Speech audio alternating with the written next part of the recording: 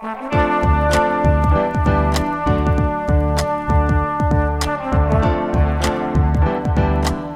listening to the Co-Main Event Podcast. And now your hosts, Ben Folks and Chad Dundas.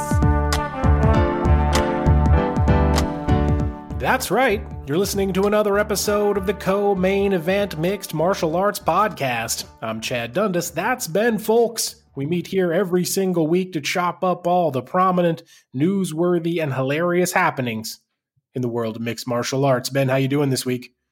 Well, Chad, I tell you what. I just was reminded on Twitter recently, I believe by our dude Aaron Bronstetter, that basically from now through December, we're looking at UFC fight cards every single weekend. Yeah. Then I started to look around at kind of what we've been seeing about the quality of some of these fight cards, especially some of the people being asked to fight repeatedly. I went over to the UFC website and I was trying to look at the fight card for this upcoming weekend. They show the headliners, Alistair Overeem, and now I've even forgotten. Augusto Sakai. Thank you. And it says click fight card. And so I click the fight card, and every single time I try it, it just redirects you back to last weekend's fight card, which makes you wonder. That's because Overeem versus Sakai, well, as of this morning, was the only bout that was listed as official on the card. I see now that they have added the full card over here, at least on the Wikipedia page, but this is a new update from when I looked at it this morning. You got Ovince St. Preux and Alonzo Menafield going to do it in the co-main event. Ciara Eubanks and Carol Rosa, Michel Pereira and Zelim Adamov and Thiago Moises and Jalen Turner is your main card, of course. Wait, so the Ovince St. Preux Alonzo Menafield one, that was the one supposed to happen 2 weeks ago, right? And it was called off because Ovince St. Preux tested positive for COVID. Yes. So the protocol is you test positive for COVID and we tell you just lay low for a couple of weeks and then come on back. Once you get cleared, I believe, and then you've waited however long it is that the guidelines are that you need to come back with a negative. There was some weird stuff surrounding that Ovince St. Preux positive test, right? Maybe this was his second positive test. When I looked, it seemed like it was unknown if this was his second go round with COVID-19 or if maybe it was a pulsing picogram situation. Okay. Or something like that. Picograms of COVID-19. Well, and also then you had Ion Cutelaba, who he tested positive earlier this month, right? And had to be pulled from that fight. Then we rebook it yet again, trying to get this rematch on the books. And then it was called off hours before fight time because of another positive COVID test. Yeah. It seems like we're averaging about one fight per event pulled from the lineup at the last minute. It always seems like it happens right on either the day before the fight or on fight day, almost like we're waiting until the last minute to see if we can get negative tests out of these people. But who knows, man? I don't exactly know when the testing is done, when the results come in, things like that. It just seems like in this pandemic era of MMA, we need to be accustomed to cards subject to change right up till bell time. Interesting times, I would say, that we're living in. Despite the fact you only had, 4 fights on the main card here at the Saturday night fight card with Anthony Smith and Alexander Rakic in the main event, you went 4 straight decisions. And I guess once you get to that final fight, I think you're probably real happy you only got a 3-rounder there in the main event instead of the full 25. Especially when you look at how that particular 3-rounder played out. This was not one where you were wishing for 2 more rounds. Didn't seem like you were going to, Anthony Smith was going to make a comeback in that final 10 minutes. I felt like we learned all we needed to know in that 15 minutes. Yeah, absolutely. I went from being wait a minute, why is this one only 3 rounds, to being thank God this one's only 3 rounds. Right. In a span of about 5 minutes. Yeah. Have you gone out and grabbed your copy of The Blaze, listener? It's my latest novel. It's a mystery and thriller. All the little co-maniacs seem to like it. You should go get it today on whatever format you like to do your reading. Remember, if you have read it, or you do read it and you do enjoy it, please go leave me a 5-star review over at Amazon or Goodreads or wherever you like. Those reviews do help the book, so do me a favor. Buy, read, rate, review The Blaze, wherever's best for you. Ben, we got exciting news this week. We got new music alert again this week. Whoa. 2 weeks in a row. This week, we're going to be featuring tunes from old school CME fan Kyle Kelly Yonner, who also happens to be a drummer of tremendous skill. He's got a solo project out this week. It's an EP called, I believe, Mirrors. It's instrumental tracks, mostly drums and synth, and it's pretty cool. If you like what you hear on the show, you can find out the rest of the EP. You can go check it out at his website, kyleky.com, or follow him on Instagram at KyleKYDrums. So there you go. We're going to be checking out a little bit of Mirrors. Looking forward to that. And this week. Is Kyle Kelly Yonner who I should go to when I need some beats for my rap album? He can probably provide you with some drums, some drum beats, and he's doing all the instrumentation over here on the Mirrors EP. So I assume, he knows his way around some different instruments. So maybe depends on what kind of sound you want. I will say the songs we're going to play this week from Mirrors are going to give the CME a little bit of a different vibe than normal. So Okay. I'm excited to roll those out. How's your rap album coming? It's, it's been up and down. Like it's hard finding free time, but it is. Like, I think right now is the time when everybody's ready for a rap concept album about the invention of the internal combustion engine. So I think timing wise, I'm coming along just at the right time. It's all in the game, man. Yeah. I can see you over there with your notebooks, just scribbling down words that rhyme with Ford. 3 rounds as usual this week in the Co-Main Event podcast. In round number 1, we all know what Anthony Smith was searching for by hurrying back to the cage just a few months removed from his highly publicized and brutal loss to Glover Teixeira in May. But man, he did not find it. And in round number 2, Ben, the CME must collectively face a very sobering question. Is the end near for ruthless Robbie Lawler? And in round number 3, well, it seems like we've finally reached the point where Alistair Overeem is just another dude. All that, plus Are You Fucking Kidding Me and just saying stuff. But first, like we always do about this time, let's do a little bit of listener mail. Listener mail. First piece of listener mail this week comes to us from Dwayne Freese. Does that look like that's how you say it? Freese? I have no idea. Dwayne Freese writes, when will the MMA community truly grapple with the fact that Dana White, maybe the most powerful person in the sport, supports openly and publicly the racist white supremacist president of the United States? I've been struggling with this question since 2016, and as a black queer fan of the sport, I've only felt more and more disconnected from it. It feels goofy to ask white dudes this question, but Fair as enough. But as experienced journalists who have touched on the labor issues surrounding the UFC, I wanted to request your input. Well, it is goofy to ask white dudes this question, but thank you for doing it all the same.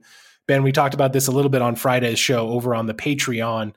Dana White obviously making his second appearance at the Republican National Convention here this past weekend. It was 2016. The first time he did it, he comes around now in the effort to reelect President Donald Trump. And like one of the things we talked about over on the Power Hour regarding this appearance was that this speech at the 2020 convention was different in focus, in scope, in tenor a little bit, although he still did his prerequisite bald man shout times up there on the mic. Gonna yell no matter what. The first time Dana White went to the Republican National Convention, and frankly, for most of these 4 years that he has continued to support Donald Trump, it has seemed like a marriage of convenience of sorts, or at least a friendship and loyalty based on pragmatism. Essentially, like what the UFC received from Donald Trump a long time ago when he was a casino owner and the UFC was still just sort of like a struggling fight organization, and he invited them to come out to his casinos in Atlantic City and do events, et cetera, et cetera.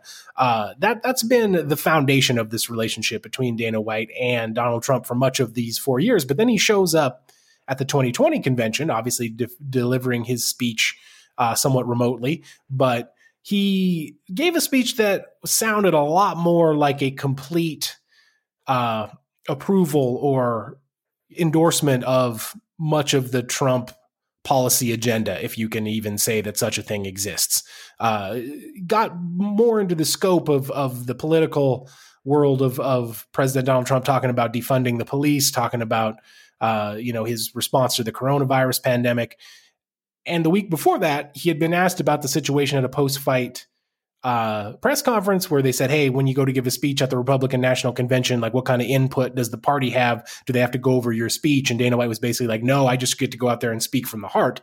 So not only do we have like a wider ranging, more politically charged message here from the UFC president, but also one that he preemptively signed off on as being from the heart and his words alone. Yeah, so, took full ownership of it like in advance.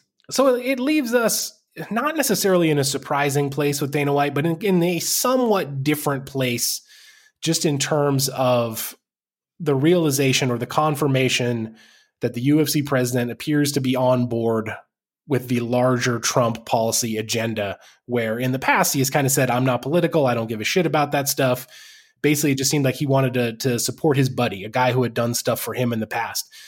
This gives us a different view, and it's one that I agree is just like another step down the road of things that for a lot of people, myself included, can be difficult to swallow about the current incarnation of Dana White and how that reflects on the UFC. Yeah.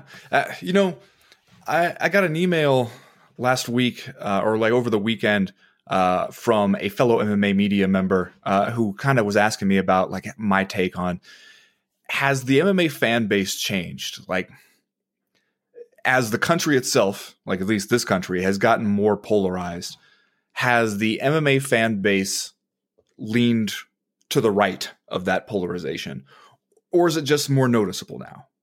And I was kind of thinking about it because it's like whenever you'll see like a social media post or something where somebody's like, oh, Dana White's going to speak at the convention, and you look at the comments and it's a bunch of people being like, hell yeah, Trump, MAGA, brother. All these libtard cucks going to be so mad. He's triggering all the libs. I love it. Dana White's my guy. And it's like, there's always been that subset of MMA fans who seem to show up every weekend to watch a bunch of guys fight in the cage and yet identify first and foremost with the multimillionaire who is profiting wildly off of the thing and not the actual fighters who they see. And every time like there's a complaint from the fighters, they love to see Dana White get real tough guy with them and crack down on them and talk real tough about him. And that has always seemed like perplexing to me. But then it's like when Dana White was asked basically like, do you worry about how showing up at this convention and giving this speech in favor of Trump that you might be splitting your audience? Like a lot of people will say, kind of as you said, and as our question here is like, hey, I don't feel good about supporting this stuff anymore, especially knowing that like the bulk of my money seems to be going to the ownership, including Dana White, and not to the fighters themselves. Especially if you're trying to make the argument to some of these people like, hey, don't illegally stream these pay-per-views, my guys, because you're stealing money out of the fighters' pockets, at least the few of them who make a percentage of the pay-per-views. A lot of them might then turn around and tell themselves, well, if I'm stealing money out of this guy's pocket, maybe I feel better about it instantly. And his answer was essentially like, no, I don't give a shit. I don't give a shit what anybody thinks, the typical Dana White, like tough guy stuff. But maybe it's easier to do that if you feel like a lot of your fans already lean that direction.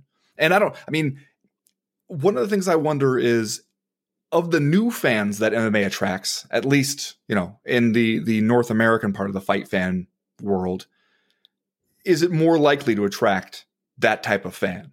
Like if you are the type of person where, you don't want to support businesses that you feel have, or like support politics that are completely antithetical to not only like your political beliefs, but at this point, your moral and ethical code, are you then less likely to even get into this to begin with as a fan? Which, if that's the way it's trending, might be bad news for this particular podcast. By virtue of like we're even engaging in this discussion at all. Like if you are like a hardcore Trump fan, right winger, you've probably long since turned this off because you're pissed off that we aren't sticking to sports. And yet, especially when you're watching all this unfold, like you're watching Dana White show up remotely to give this speech about what a great job Donald Trump did taking on the coronavirus pandemic just head on, immediately instituted these measures, according to Dana White, did a fantastic job. Meanwhile, you have to record this remotely because it's not safe to gather in large groups. And you lose a fight per weekend off of your fight card due to at least one COVID positive test. So it's like, it's still raging, man. It's still going on. people are dying from it every single day. We're going to hit 200,000 deaths pretty soon here. There's no clear end in sight of this thing. And then, you have a country, it just, like, when you look around at everything that's going on right now, at least for me, it feels like, well, this is the worst point in American history that I can recall during my lifetime. Like, it seems like we are at a very, very low point. And to show up then and be like, everything is great, and this guy who has shown just the complete opposite of leadership during it, we have to give him 4 more years of it. Like, that is where I can see a lot of people, like, even if you are a longtime MMA fan, looking at it and being like, man, you are really pushing the cognitive dissonance for me, where I'm trying to make a split between I enjoy watching this thing because of the fighters and I try to tune out the stuff I don't like, and it's right in your face now. Like, I can see how for somebody, like, it's really hard to just ignore it and move on with being a fan of this. Yeah.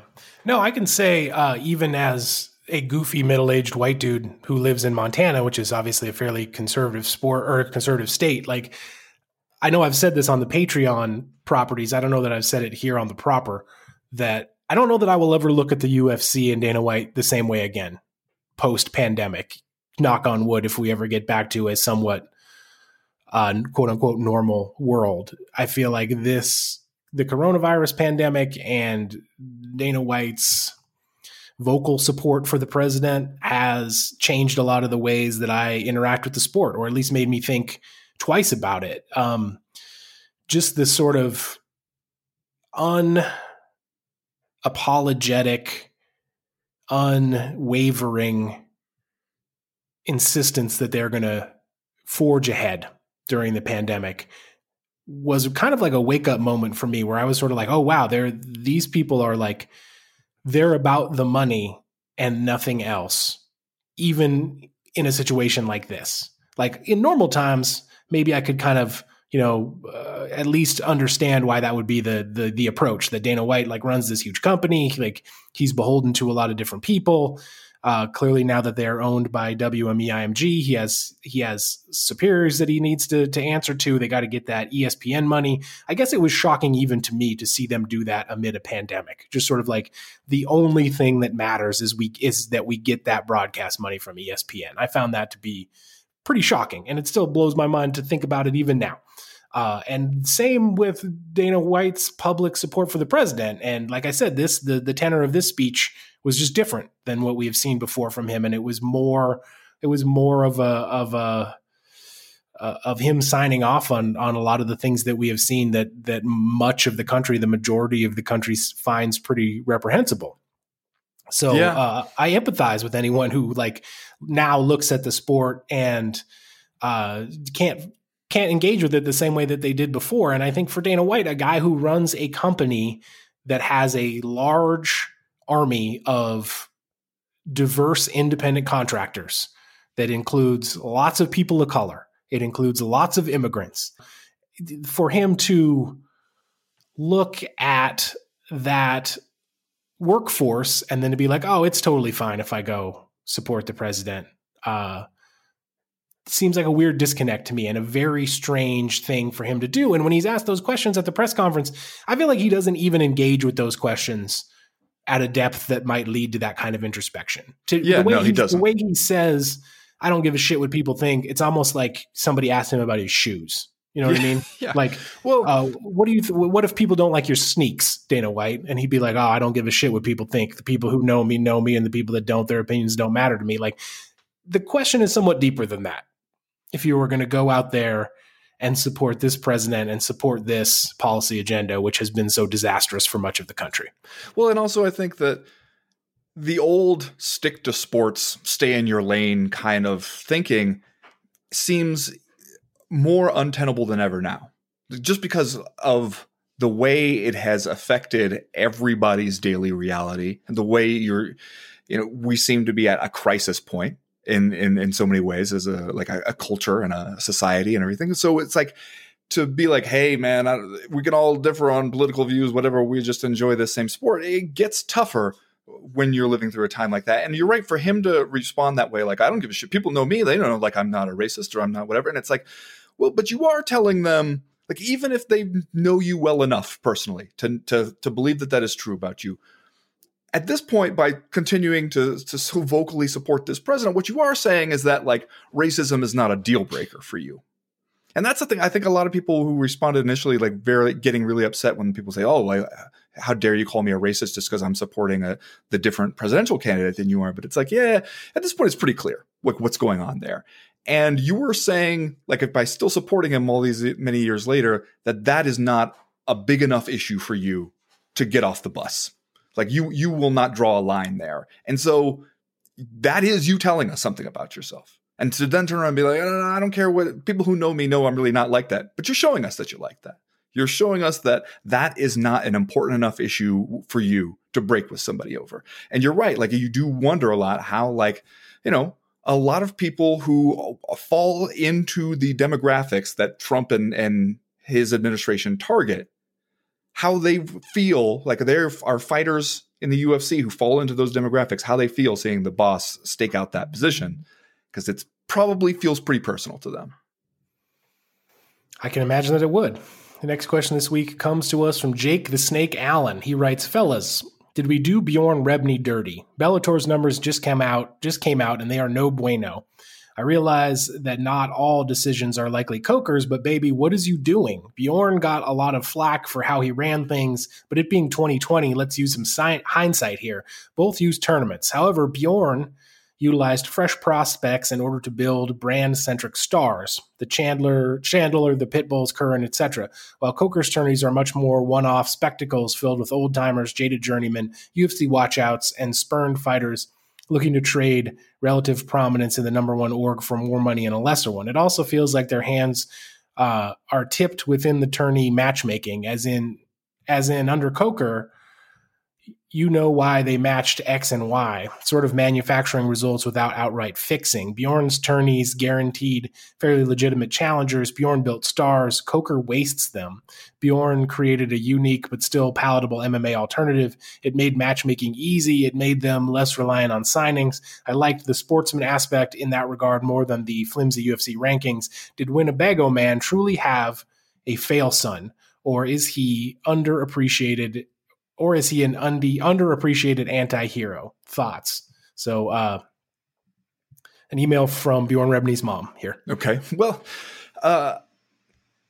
it's possible that there's some middle ground there between the idea that like Bjorn Rebney sucks and Scott Coker came in and saved everything. Right. Like maybe Bjorn Rebney was the guy they needed to get it off the ground and to get Bellator up and running as something new. Because it's true. Jake the Snake Allen is not wrong about this, that it had a different feel early on when Bjorn Rebney was starting.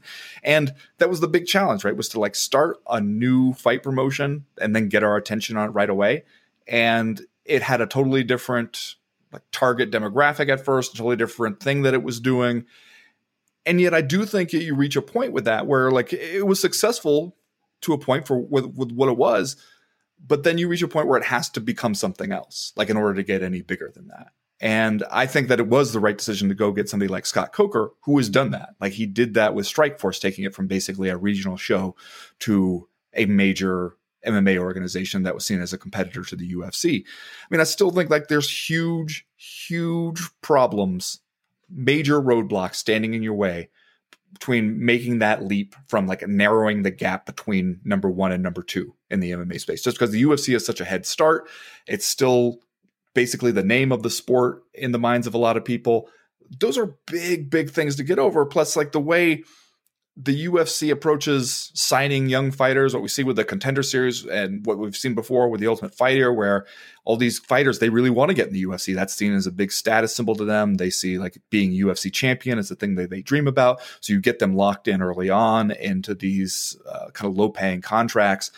And it leaves fewer and fewer people out there on the free agency market for Bellator to scoop up. And Bellator has done pretty well with some homegrown talent stuff. I mean, guys like AJ McKee and stuff. I think you see like Bellator does have its eyes out for fighters that it can make as their own guys, not just going after and scooping up UFC fighters after they have kind of outlived their prime.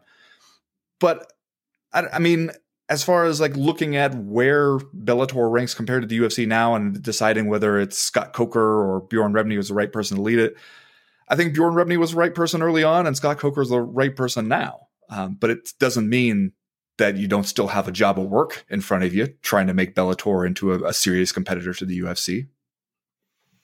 Most of the public scrutiny or the public backlash against Bjorn Rebney was because in many cases the word was he did not treat people very nicely, that he was kind of a jerk to people. I don't know that a ton of the criticism falls on that old Bellator tournament format, although I think that it probably had a ceiling, and I think we saw that ceiling reached. And I agree with you that by the time we handed the keys over to Scott Coker, it was probably the right time. I would also say that Jake the Snake Allen's point about the Bellator ratings is a good one. Like, the Bellator ratings are not good. The ones that just came out, that like between 200,000 and 400,000 people essentially watching these events, which is not great numbers. But I also don't necessarily know if you can throw that all at Scott Coker's feet. You know what I mean? It's definitely a different time in the sport. As we discussed on the Patreon last week, I think that the decision to start putting events on DAZN was not a good one. I think that maybe was all it took for people to feel like they didn't know where to find Bellator. Because even now, if Bellator has an event, it's always a question like, is this one on Paramount or is it on DAZN? And so I think just that small confusion, that very like small hurdle to get over to even know where to watch the event is meaningful for people. Like, especially if you're just on sort of like a watch Bellator when you stumble across it kind of schedule. If you're not sure where it is, I think it's going to fall out of your mind pretty easily. Yeah. And I think it's also like unfair to compare an era before this ESPN deal with the UFC.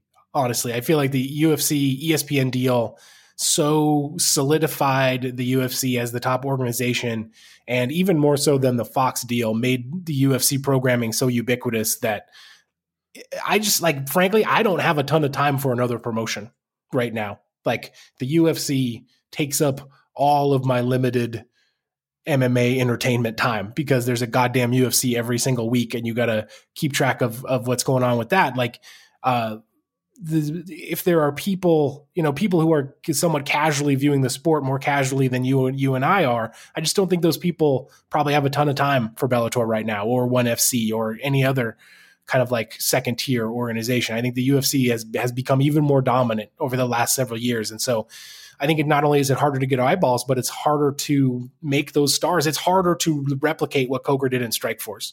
Like, now Bellator has Vadim Nemkov as light heavyweight champion, and they have a person that perhaps they could turn into sort of like a drawing card and a Bellator, in some ways, Bellator produced star. But like, will they be able to do it? Is anybody even really paying attention enough to make Nemkov that kind of a figure? Maybe. Like, they kind of did it for Michael Chandler, but I think it's much more difficult to do it now in this era where the UFC is just taking up all of the oxygen in the room right now. It's almost no time left over for Bellator.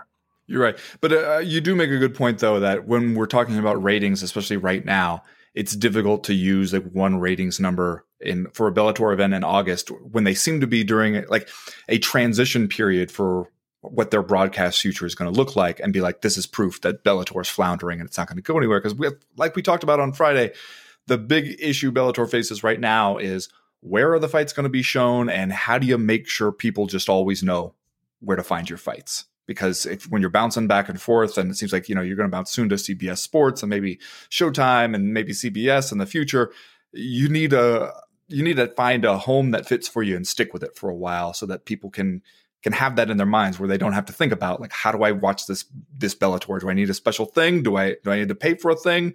What is it? Like, you need there to like the advantage that Bjorn Rebney kind of had was like, okay, you were always on one thing and people know where to find it. Yeah.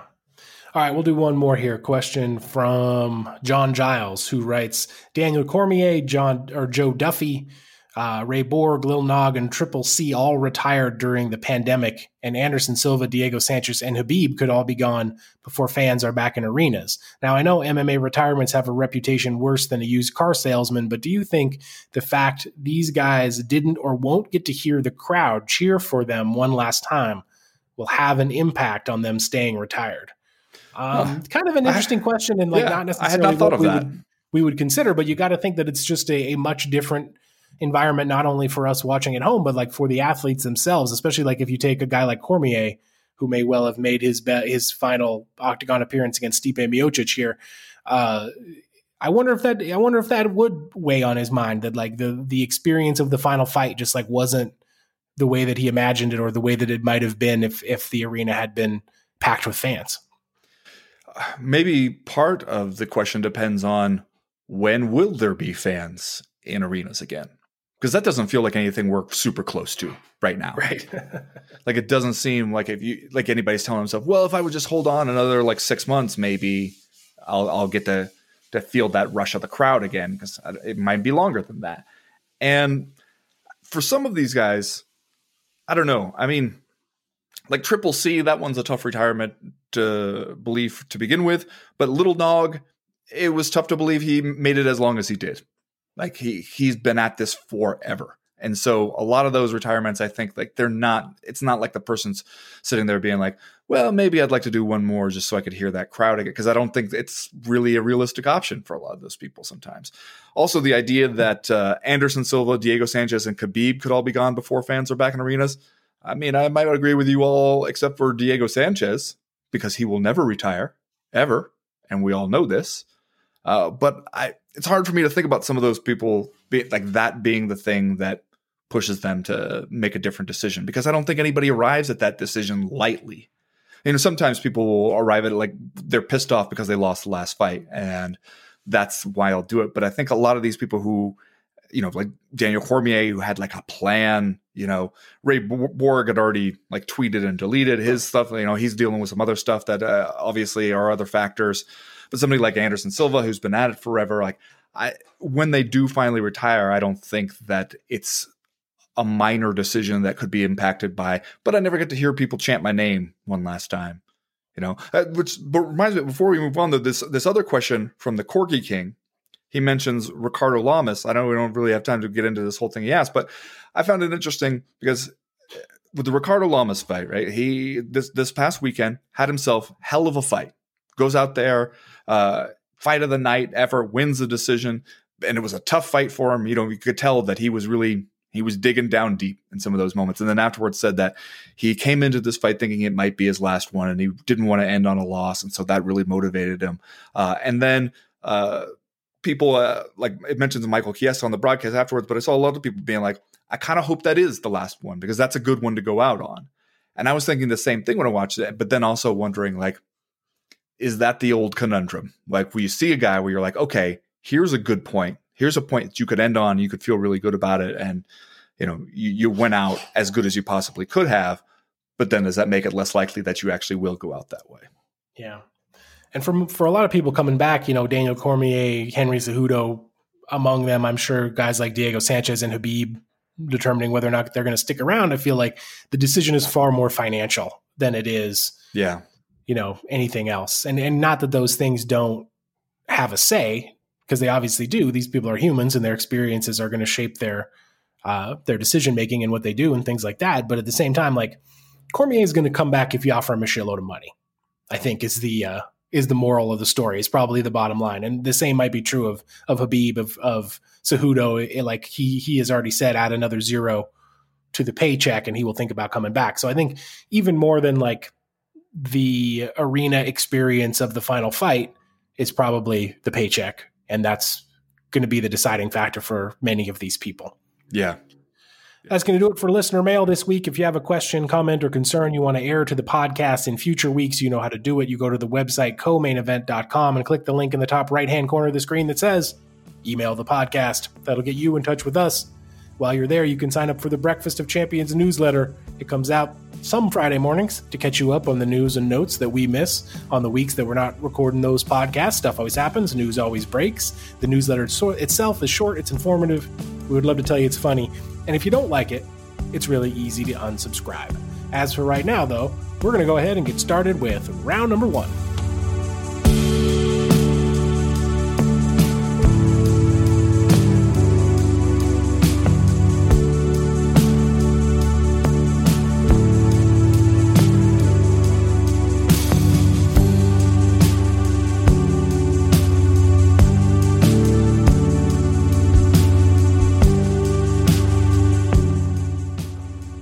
Ben, Anthony Smith returned to the cage on Saturday night, just shy of 4 months removed from his previous fight against Glover Teixeira, one that was widely talked about in the media, widely talked about among fans just because of the damage that Anthony Smith took en route to that 5th round TKO loss to Glover Teixeira. And as we discussed on Friday, it was really one of the fights that may not have been well served by the empty arena, in that you could hear everything that was happening. The damage accepted by Anthony Smith seemed more visceral, more kind of in your face because there wasn't any crowd noise to cover it up. You could hear Anthony Smith and Glover Teixeira talking to each other as the fight went on. You could see up close and personal Anthony Smith hand his teeth to the referee at one point.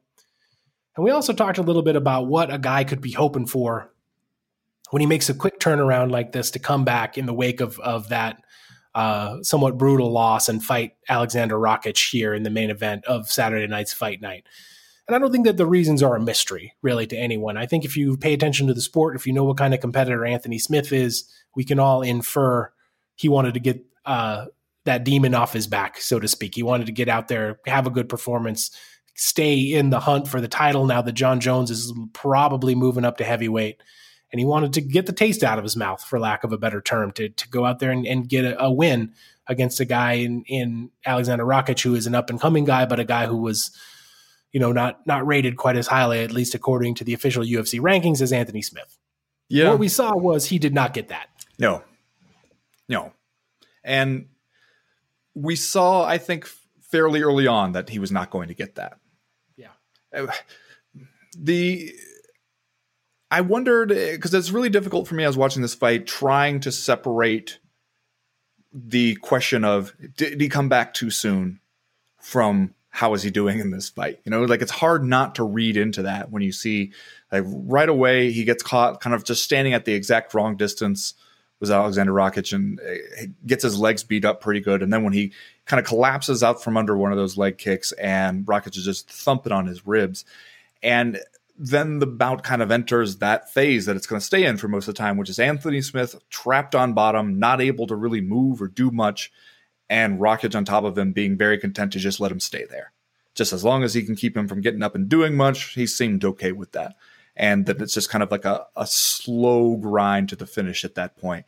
And I don't know, it's easy to look at somebody's performance and be like, see, this shows like that he wasn't ready to come back, or like he lacked some of the fire to be able to get back in that fight afterwards. Like he didn't really have an answer when it seemed clear that he needed one. And I don't know. I mean, you could see him struggling with some of that after the fight, where he clearly knows, like, I got to do something, like I got to fix something here. But what do you do? Because the way he framed it, at least, was this guy was too big and strong, and he was able to just take me down and hold me there, and not do a whole lot, but able to just keep me there. He said, like, I couldn't even create any space for myself to try to get anything going from the bottom. And I don't know what to do about that. Like, he knows what life is like as a middleweight, and it's 20 pounds lower is a big, big difference. And you heard him talking about it, where he was like, that's not just a thing where I can watch my diet and in camp and get that weight down. Like, to drop to a weight class 20 pounds lower, that is a lifestyle change. And it's like a year-round lifestyle change. And I don't know if I'm prepared to make that, or do you take some time off and try to hit the weight room and get yourself bigger and stronger? Either one of those sounds like a tough fix, especially because, as we talked about before on this show, once you get to that point where you're a known guy, you fought for a title, people know who you are and they like you and they enjoy seeing you fight, they're not going to be a whole lot of easy fights for you at that point. Because the UFC feels like, okay, you've gotten to that level. We're paying you for what we see as you being at that level. And every time you go out there, like, we can put your name in a main event fight and it'll be somewhat realistic. Like, this could be a headliner of a UFC fight night event. Sure.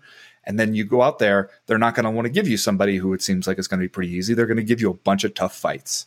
And what do you do if you feel like you've run into kind of a roadblock? Yeah. Anthony Smith just 1-3 now in his last 4 fights, though one of those losses is the John Jones title fight at UFC 235, which not necessarily one that you can fault against almost anyone in the sport. He turns around after that and beats Alexander Gustafsson by rear naked choke in June of 2019. So I think, it's clear Anthony Smith still has skills. He still has a ton of heart. He's still very durable.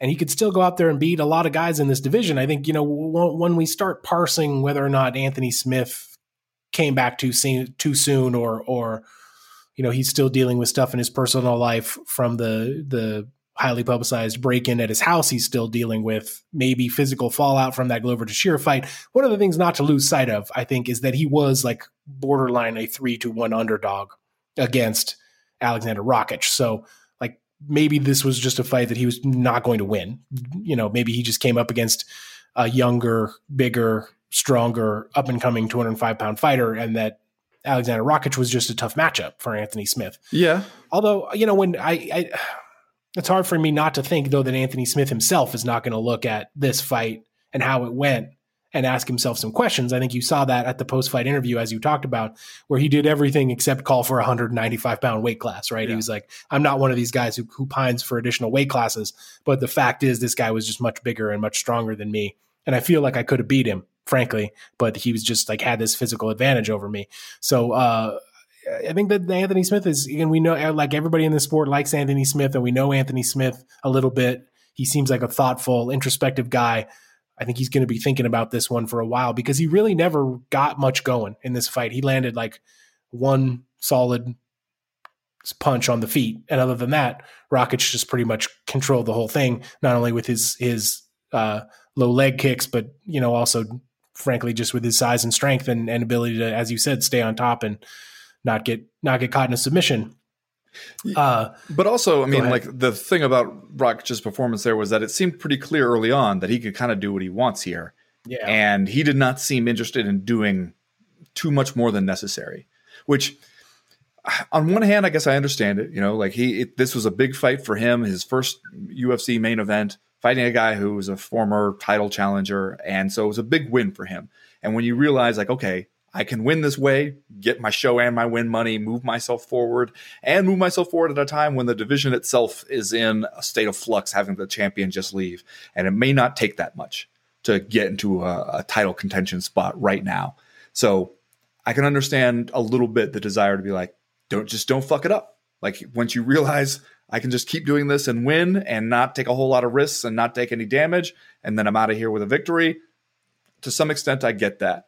I also feel like because of where the division is right now and that it seems kind of wide open for anybody willing to kind of step up and make a case, Rakic came out of that fight being like, I think the title's next for me, man. Like, I think I deserved it. Like, I proved I deserve it. And it's like somebody else goes out there and has a more exciting fight than you in like 2 or 3 weeks, people will forget all about you. Like that's the other problem with the division being so wide open at this point.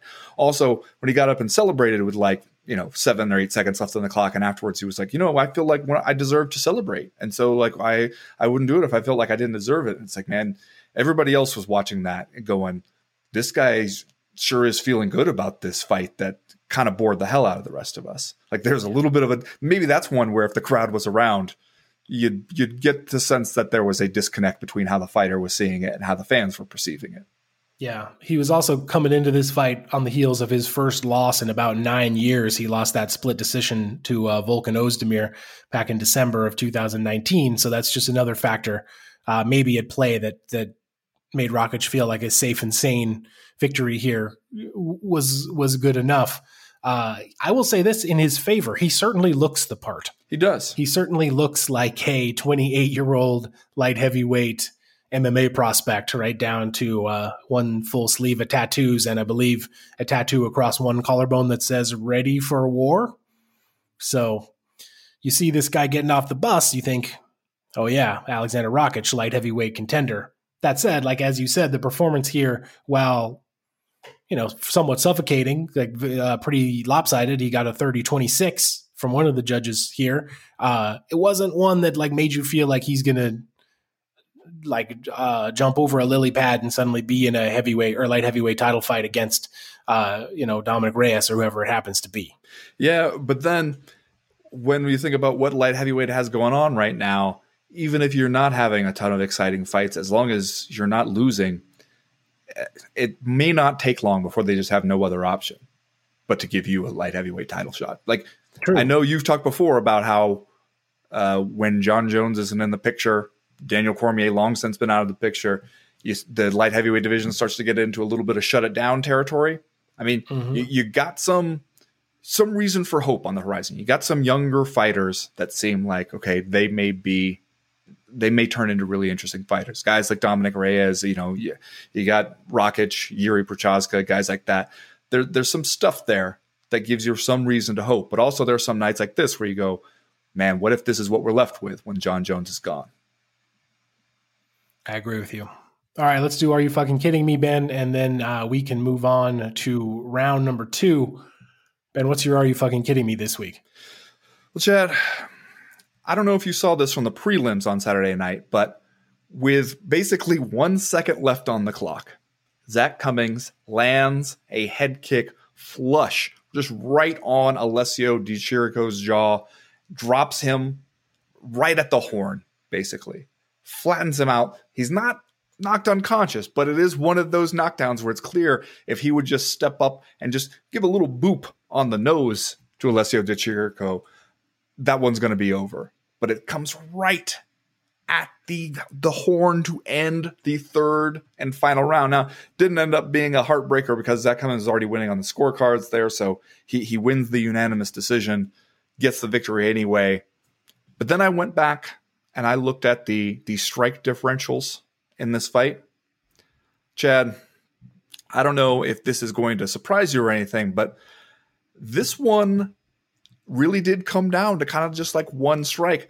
The strike totals here, Di Chirico landed 53 significant strikes throughout this fight. Cummings landed 54.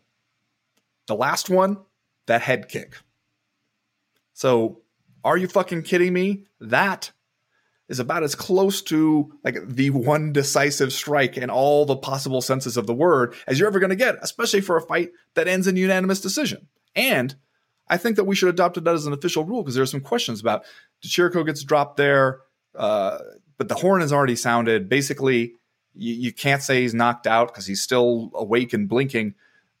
But then when he gets up to go to his corner, a couple little stumbles. Like where you're trying to tell the cops that you're fine, like you don't deserve to be taken in for public intoxication. You try to get up and walk away, and it doesn't go that smoothly. That's basically what he did get into his corner. But I hereby move that an official rule be added to MMA for this specific circumstance. If you can get up and make it back over in the general direction of your corner in 3 stumbles or fewer, we go to the scorecards. It was the right decision not to stop it. The 3 stumbles rule. The 3 stumbles rule. 3 stumbles or fewer. So you can have the third one.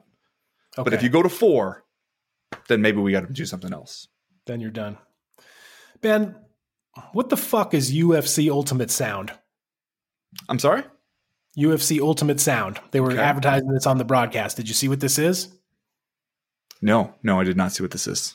This appears to be an application that I can put on my phone.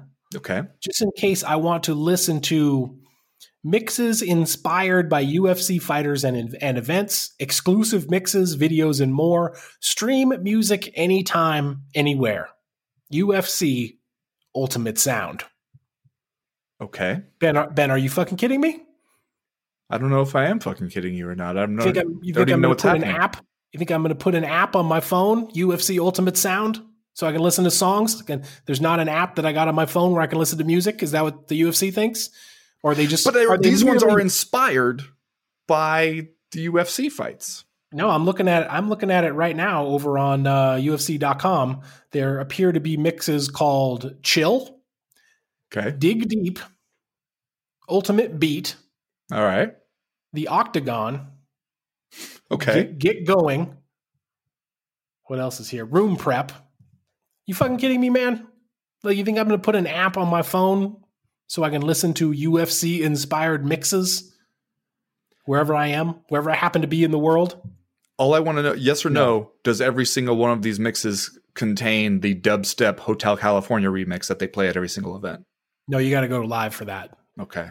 Maybe there's a live event experience mix that I'm just not seeing on the on the site here. Everybody's hands go up, and they stay there, and they stay there. It's almost like the UFC is looking around at the marketplace and thinking, well, let's see here. We got Fight Island branded beach towels. Mm-hmm. Yep. Check. We got the UFC logo hot dog brander. Check. What don't we have that people could give us their money for? Music app? Music app. Put a music app on your phone. Like Spotify and Apple and fucking Pandora don't exist. Just UFC Ultimate Sound. It's not as if the UFC is doing that, looking around to see what else you could give them your money for. That is exactly what they're doing. Right. You fucking kidding me? Fucking kidding me? I'm not putting UFC Ultimate Sound on my phone. Or am I? Maybe spice up those Peloton workouts? Take it for a test drive? Yeah. Just see. Get deep into room prep or whatever the fuck this mix is called. I don't know what that is. That's going to do it for round number 1. We'll be right back for round number 2.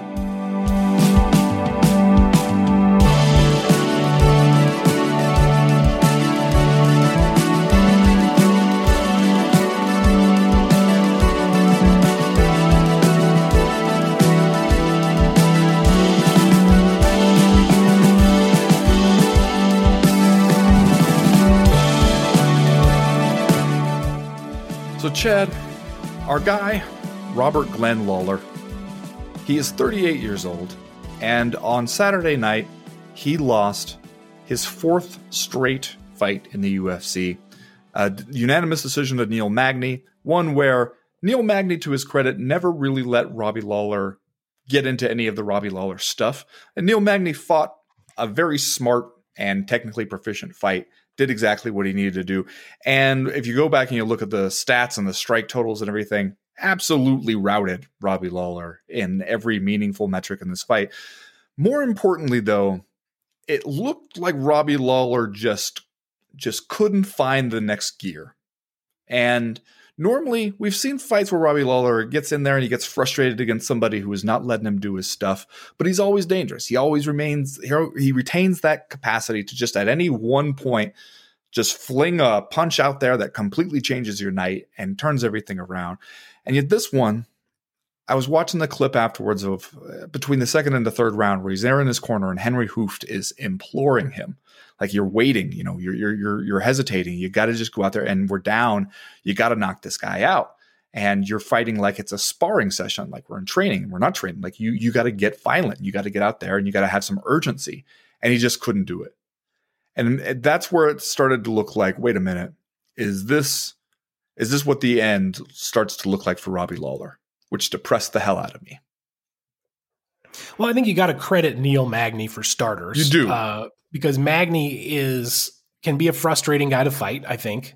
Not that I've done it, but from watching, it seems like he is a frustrating guy to fight.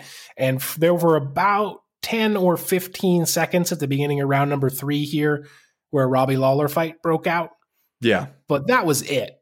Aside from that, I think Neil Magny kind of shut him down. It seemed like a somewhat frustrating experience for Robbie Lawler. Obviously, Magny is able to put him in positions where Neil Magny felt like he could be successful, basically draped all over him on the ground, up against the fence. Every time Robbie Lawler got anywhere near a distance where he could throw punches, you saw Magny do a good job closing the distance, getting the clinch, getting him down, basically doing Neil Magny things all over the cage for 15 minutes. We talked at the beginning of the show how the main event of this one was not one where we felt like we needed 10 more minutes, and I would add the co-main event to that conversation as well. I wasn't sitting at home thinking, man, if Robbie Lawler just had 2 more starts, right? Yeah. If there was a 4th and 5th round for him to come out of his corner, he would probably win this. This was the Neil Magny show from start to finish. And I think you're right on one hand that if you start to think, does Neil Magny have this result if he goes out there and fights the Robbie Lawler circa, UFC championship days, not too many years ago, 2014, 2015. Does he get the same result? I think the answer is maybe no. You are, in fact, out there fighting a 38-year-old Robbie Lawler. But at the same time, I feel like Neil Magny is pretty good. And I feel like this is just kind of a bad stylistic matchup for Robbie Lawler. And one that, frankly, while I was watching it, I was like, why would you send Robbie Lawler out to have this fight? Why would you even give 38-year-old Robbie Lawler this fight? I know that we are kind of mix and match, catch can matchmaking here amid the pandemic era where everyone is taking short notice fights and just going out there and fighting whoever. But it's not like Robbie Lawler is the champion anymore. It's not like he needs to take on all comers. Why do we even put Robbie Lawler in a fight against a guy who we all know is going to do this exact thing to him? And that is to take nothing away from Neil Magny, who is a hell of a fighter who I legitimately enjoy watching a lot. But like, why send Robbie Lawler out for this duty, man? Like, this isn't a Robbie Lawler fight, and it was never going to be a Robbie Lawler fight, really. Yeah, but I mean, like, for one thing, one problem with being Robbie Lawler at this point is that you fought damn near everybody just by virtue of being around as long as you have. And you're also right that when we're looking for matchups that we can make during pandemic UFC and a fight card, like a fight night event at the Apex, you're not choosing from the full deck of available fighters. Like, you got to take what you can get, I think, at some point. But you're right. I mean, you mentioned that part where for a few seconds in the third round, he did start to get going. You're like, okay, maybe Robbie Lawler is going to get some momentum here. And Neil Magny, to his credit, was like, okay, we want to do this. I can do this. Like, I'm totally comfortable doing this too. And would stand there at a range where Robbie Lawler couldn't reach him and started lighting him up with punches. And by the end, Robbie Lawler's leaking blood from his face. And you're going like, yeah, I mean, that guy can't say he wasn't in a fight. Like, Neil Magny, he did all the Neil Magny stuff to him, but then you could hear his corner being like, okay, if he wants to fight, let's fight. And he's like, all right, yeah, like let's stand here and bang a little bit too. And I'll show you that you don't want that either.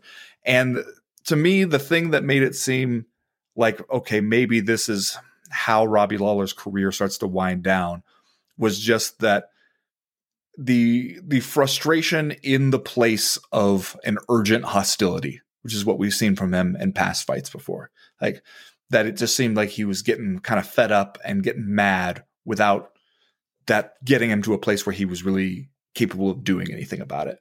Like, just kind of hoping that the guy will stand there and let you hit him in the face. Yeah. And I mean, maybe it makes sense because Robbie Lawler's been at this for damn near 2 decades at this point and has been through it all, been through a whole bunch of stuff, been through some real wars that, you know, we focus on, like fights like the Rory McDonald fight where we're like, man, maybe Rory McDonald was never the same after that. You know, maybe Robbie Lawler wasn't either. Like, those fights are going to take some stuff out of both guys. But it made me wonder, what does the future look like for Robbie Lawler at this point? Yeah. If only Robbie Lawler would ever tell us. But it doesn't seem like he's the kind of dude that's going to do that. Although I did see, like, previous to this fight, he said he's going to be out there competing in something for the rest of his life. Even if it doesn't happen to be professional prize fighting, he's got to scratch that competitive itch. And I'll tell you, you know, for Robbie Lawler, he still looked like a guy that could land one and end it at any time. Like, he's thrown out head kicks. He's thrown out hard shots. And there was one that landed that Neil Magny took and was like, okay, I guess I'm going to pull guard, which maybe you hate to see it, but at the same time, that's a smart thing for Neil Magny to do once we got back on the ground there, even though he was on the bottom. Like, the point where Robbie Lawler could threaten him was over, and, you know, he's able to ride out the unanimous decision win. And frankly, if it turned out that we are kind of on the downside of the Robbie Lawler career, if we're getting near the bottom of the hill and we are about to enter the end days, doesn't it seem like we timed it about right? Like, this is about when it should happen. Like, I don't know that anybody needs to see Robbie Lawler out there at 40, 45 years old, still trying to have those Rory McDonald style fights. And who knows if he will be or will not be, but, you know, if it might be this sort of like, you know, what we talk about sometimes on this podcast, what's the worst thing that could happen to a guy? If Robbie Lawler is still out there knocking people out at 38, 39 years old, and he's thinking, hey man, I could do this for another decade, that might not be for the best. Yeah. Maybe if we get a slow, somewhat painless exit from the sport that allows Robbie Lawler to go do something else, whatever he wants to do. I hear professional cornhole is that did look fun when I saw Jorge Masvidal do that. That looks super fun. Yeah. So, like, who knows what he'll do, but it's, you're right. You look at 38-year-old Robbie Lawler and you think maybe we're getting toward the end stage here. Yeah. And what about for Magny though? Neil Magny, a guy who also has been in the game seemingly forever, like a person he's just 33 years old. He's won 3 in a row now, 5 of his last 6. He's got the loss to Santiago Ponzinibbio back in 2018, but he just perennially seems like the kind of guy who is circling around contendership in whatever division he happens to apply his trade in. But at the same time, like, I don't know if I envision like a long title reign or anything like that in the future of Neil Magny. He just seems like a guy who is something of a nightmare to fight.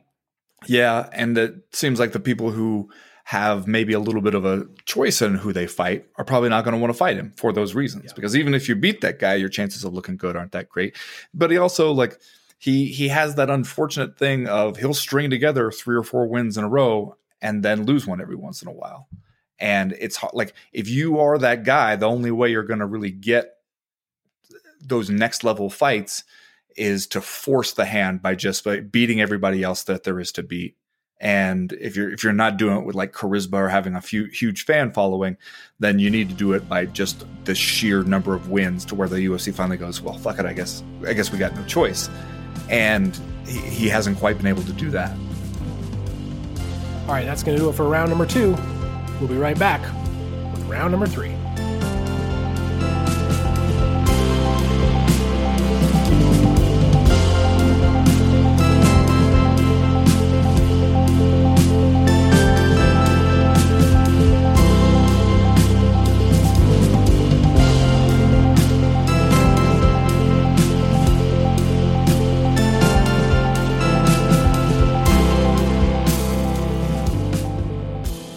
Well, Ben, if I invented a time machine... Okay, this is off to a great start. Yeah. And I put you on a mission to travel back in time to December 31st, 2010. And your mission was to catch Alistair Overeem as he was leaving Saitama Super Arena on the heels of knocking out Todd Duffy in 19 seconds at Dynamite 2010. And you were to tell him, Alistair, big guy, Overeem, about 10 years from now, you're going to have a fight in an empty arena in Las Vegas, an arena built by the UFC and owned by the UFC. And in that fight, from the outside looking in, it's sure going to look like you are being put in there as fodder for 29-year-old Brazilian Augusto Sakai, who happens to be on a 5-6 fight win streak. What do you think Overeem says? Do you think he says, no, man, I can't imagine that. Like, hand me another horse meat burger. Like, I'm on top of the world and surely I will find a way to gracefully exit from this sport. Or do you think that salty old MMA combat sports veteran Alistair Overeem looks you in the eye and says, yeah, that sounds about right? Well, I think the 2010 version of Overeem with his trap muscles coming out of his damn ears, he'd probably want to correct you on a fact or two if you try to tell him that that's how things are going to play out for him. Because, I was in fact in the building and talked to him on December 31st, 2009, 1 year before your scenario, and asked him about what his future held. And he was like, well, I'm going to win the K1 championship and then I'm going to fight Fedor. And I was like, are you saying that as like, that's just like what you would like to have happen? Or do you have like actual concrete plans that can make this happen? And he was like, K1 championship, then Fedor. And I was like, okay, I guess that answers that. So I think that's the kind of answer you would probably get if you went back and you told him. Because in order for anybody to envision not only where they personally would be right now, but just the weird circumstances under which any of us would be there, a little bit difficult for anybody to wrap their brains around prior to this. The thing that amazes me about Overeem is that it seems like we keep seeing these points where we're like, all right, that's it. Like, we're kind of done here. We've seen what we need to see.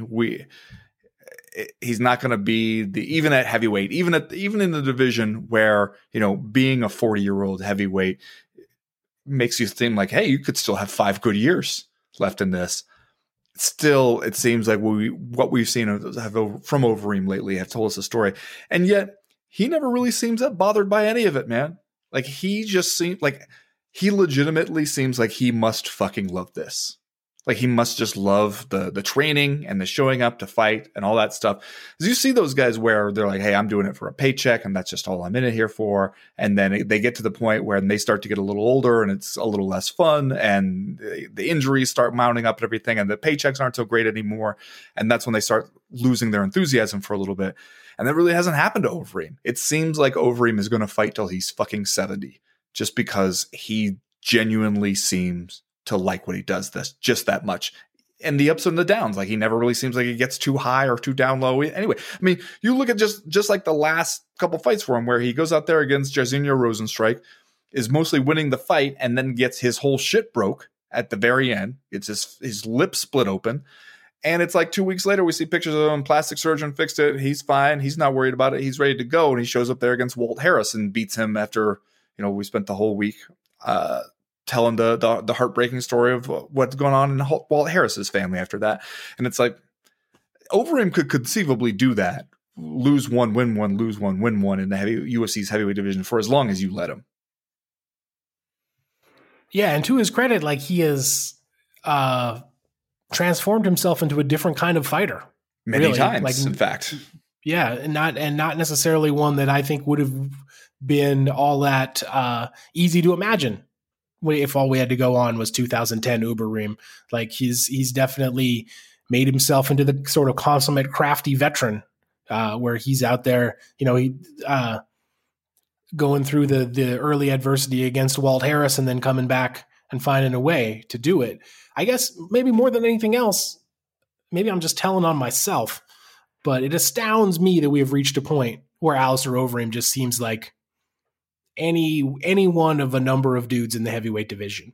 Because like if you think back to those days when he was beating Brock Lesnar and he's beating Todd Duffy and like he was spending a conspicuously large amount of time overseas doing stuff, like he just seemed like such a force of nature, like such an unbelievable, like uncontrollable powerhouse that like fast forward 10 years and here he is, like Robert Lawler, probably like getting down toward the end of his career, but at the same time, like still wily, still capable, can go out there and win fights. But at the same time, and especially I feel like it's apparent in this matchup against Sakai, like just seems like another UFC heavyweight that's in the deck that we can drop the Alistair Overeem card if we need to. It's astonishing to me that we've reached that point if I allow myself to reflect on it.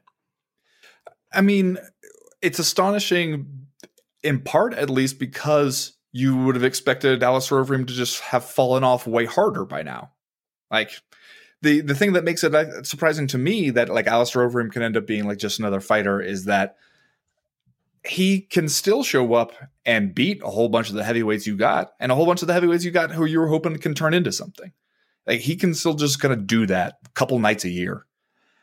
Normally you'd think a guy like that, he'd hit some peak and then when the younger generation starts to catch up to him, he just gets one loss after another and we don't see him anymore. And pretty soon it's whatever happened to Alistair Overeem. And I don't know if it's just that the heavyweight division operates differently than the other weight classes or just like, I think as you say, he has like, we like to talk about people being like crafty veterans of the fight game or something, but he really is like, he has made these adjustments as like his physical tools have diminished a little bit.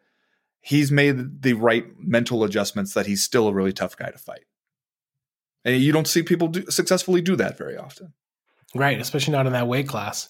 Now we talked earlier in the show about the predicament that Bellator is in that in this modern MMA age, maybe it's hard to even get people to pay attention long enough to make stars.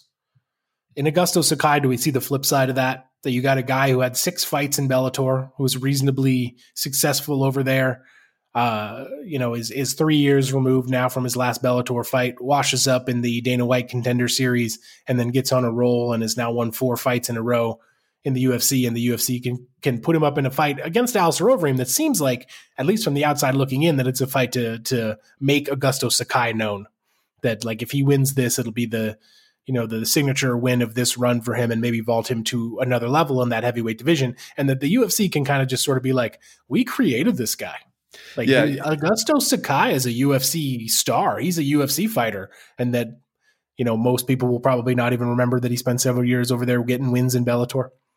Well, one good thing is that you don't have to worry that people saw this guy lose like a split decision to Chet Congo, because even if they did start watching it, they definitely didn't finish watching it. Like they didn't make it to the end of that fight. So there you go. Maybe you tell yourself like that is the flip side, that he could have this whole other career somewhere else. And yet if you're the UFC, you can just put together the promo packages and pretend like it didn't happen. Yeah. All the guys they've got over there are guys we cut. There you go. That's how you talk about the light heavyweight division. Yep. All right, let's do just saying stuff, Ben, and then we'll get out of here for this week. Ben, what's your just saying stuff? Well, Chad, this weekend I was working on a story that should run on The Athletic sometime this week, one of these boxing history stories about the time that a Butte miner named Jack Monroe fought the heavyweight champion of the world, James J. Jeffries, in a 4-round exhibition bout, stayed all 4 rounds, and collected his $250 fee, which was a big enough feat. But afterward, James J. Jeffries asked for a quote from the newspaper about how this came to happen. The referee had even awarded the decision to Jack Monroe, which James J. Jeffries was not happy about. He was an undefeated heavyweight champion at the time. The decision doesn't really matter because it was an exhibition bout, but still he replied, "This is the first decision against me in my whole pugilistic career. Had the bout gone 1 round more, I would without a doubt have knocked Monroe out. The altitude affected me greatly, and I was afraid of overexertion." So, Chad, I guess I'm just saying that fight was in 1902, December of 1902. And I would have knocked him out if I'd had a little more time. And it was the altitude that got me. Otherwise, it would have been a way easier fight. I guess I'm just saying the fight game always been the fight game. There's nothing new in the fight game. It just changes shape a little bit. I'm just saying. Would have won if he hadn't lost. Would have won if he hadn't lost. Although they had a rematch a couple years later, and maybe he's right. Let's say that. Ben, did you see what your guy Vanderlei Silva was up to over the weekend? I heard he got on the social medias.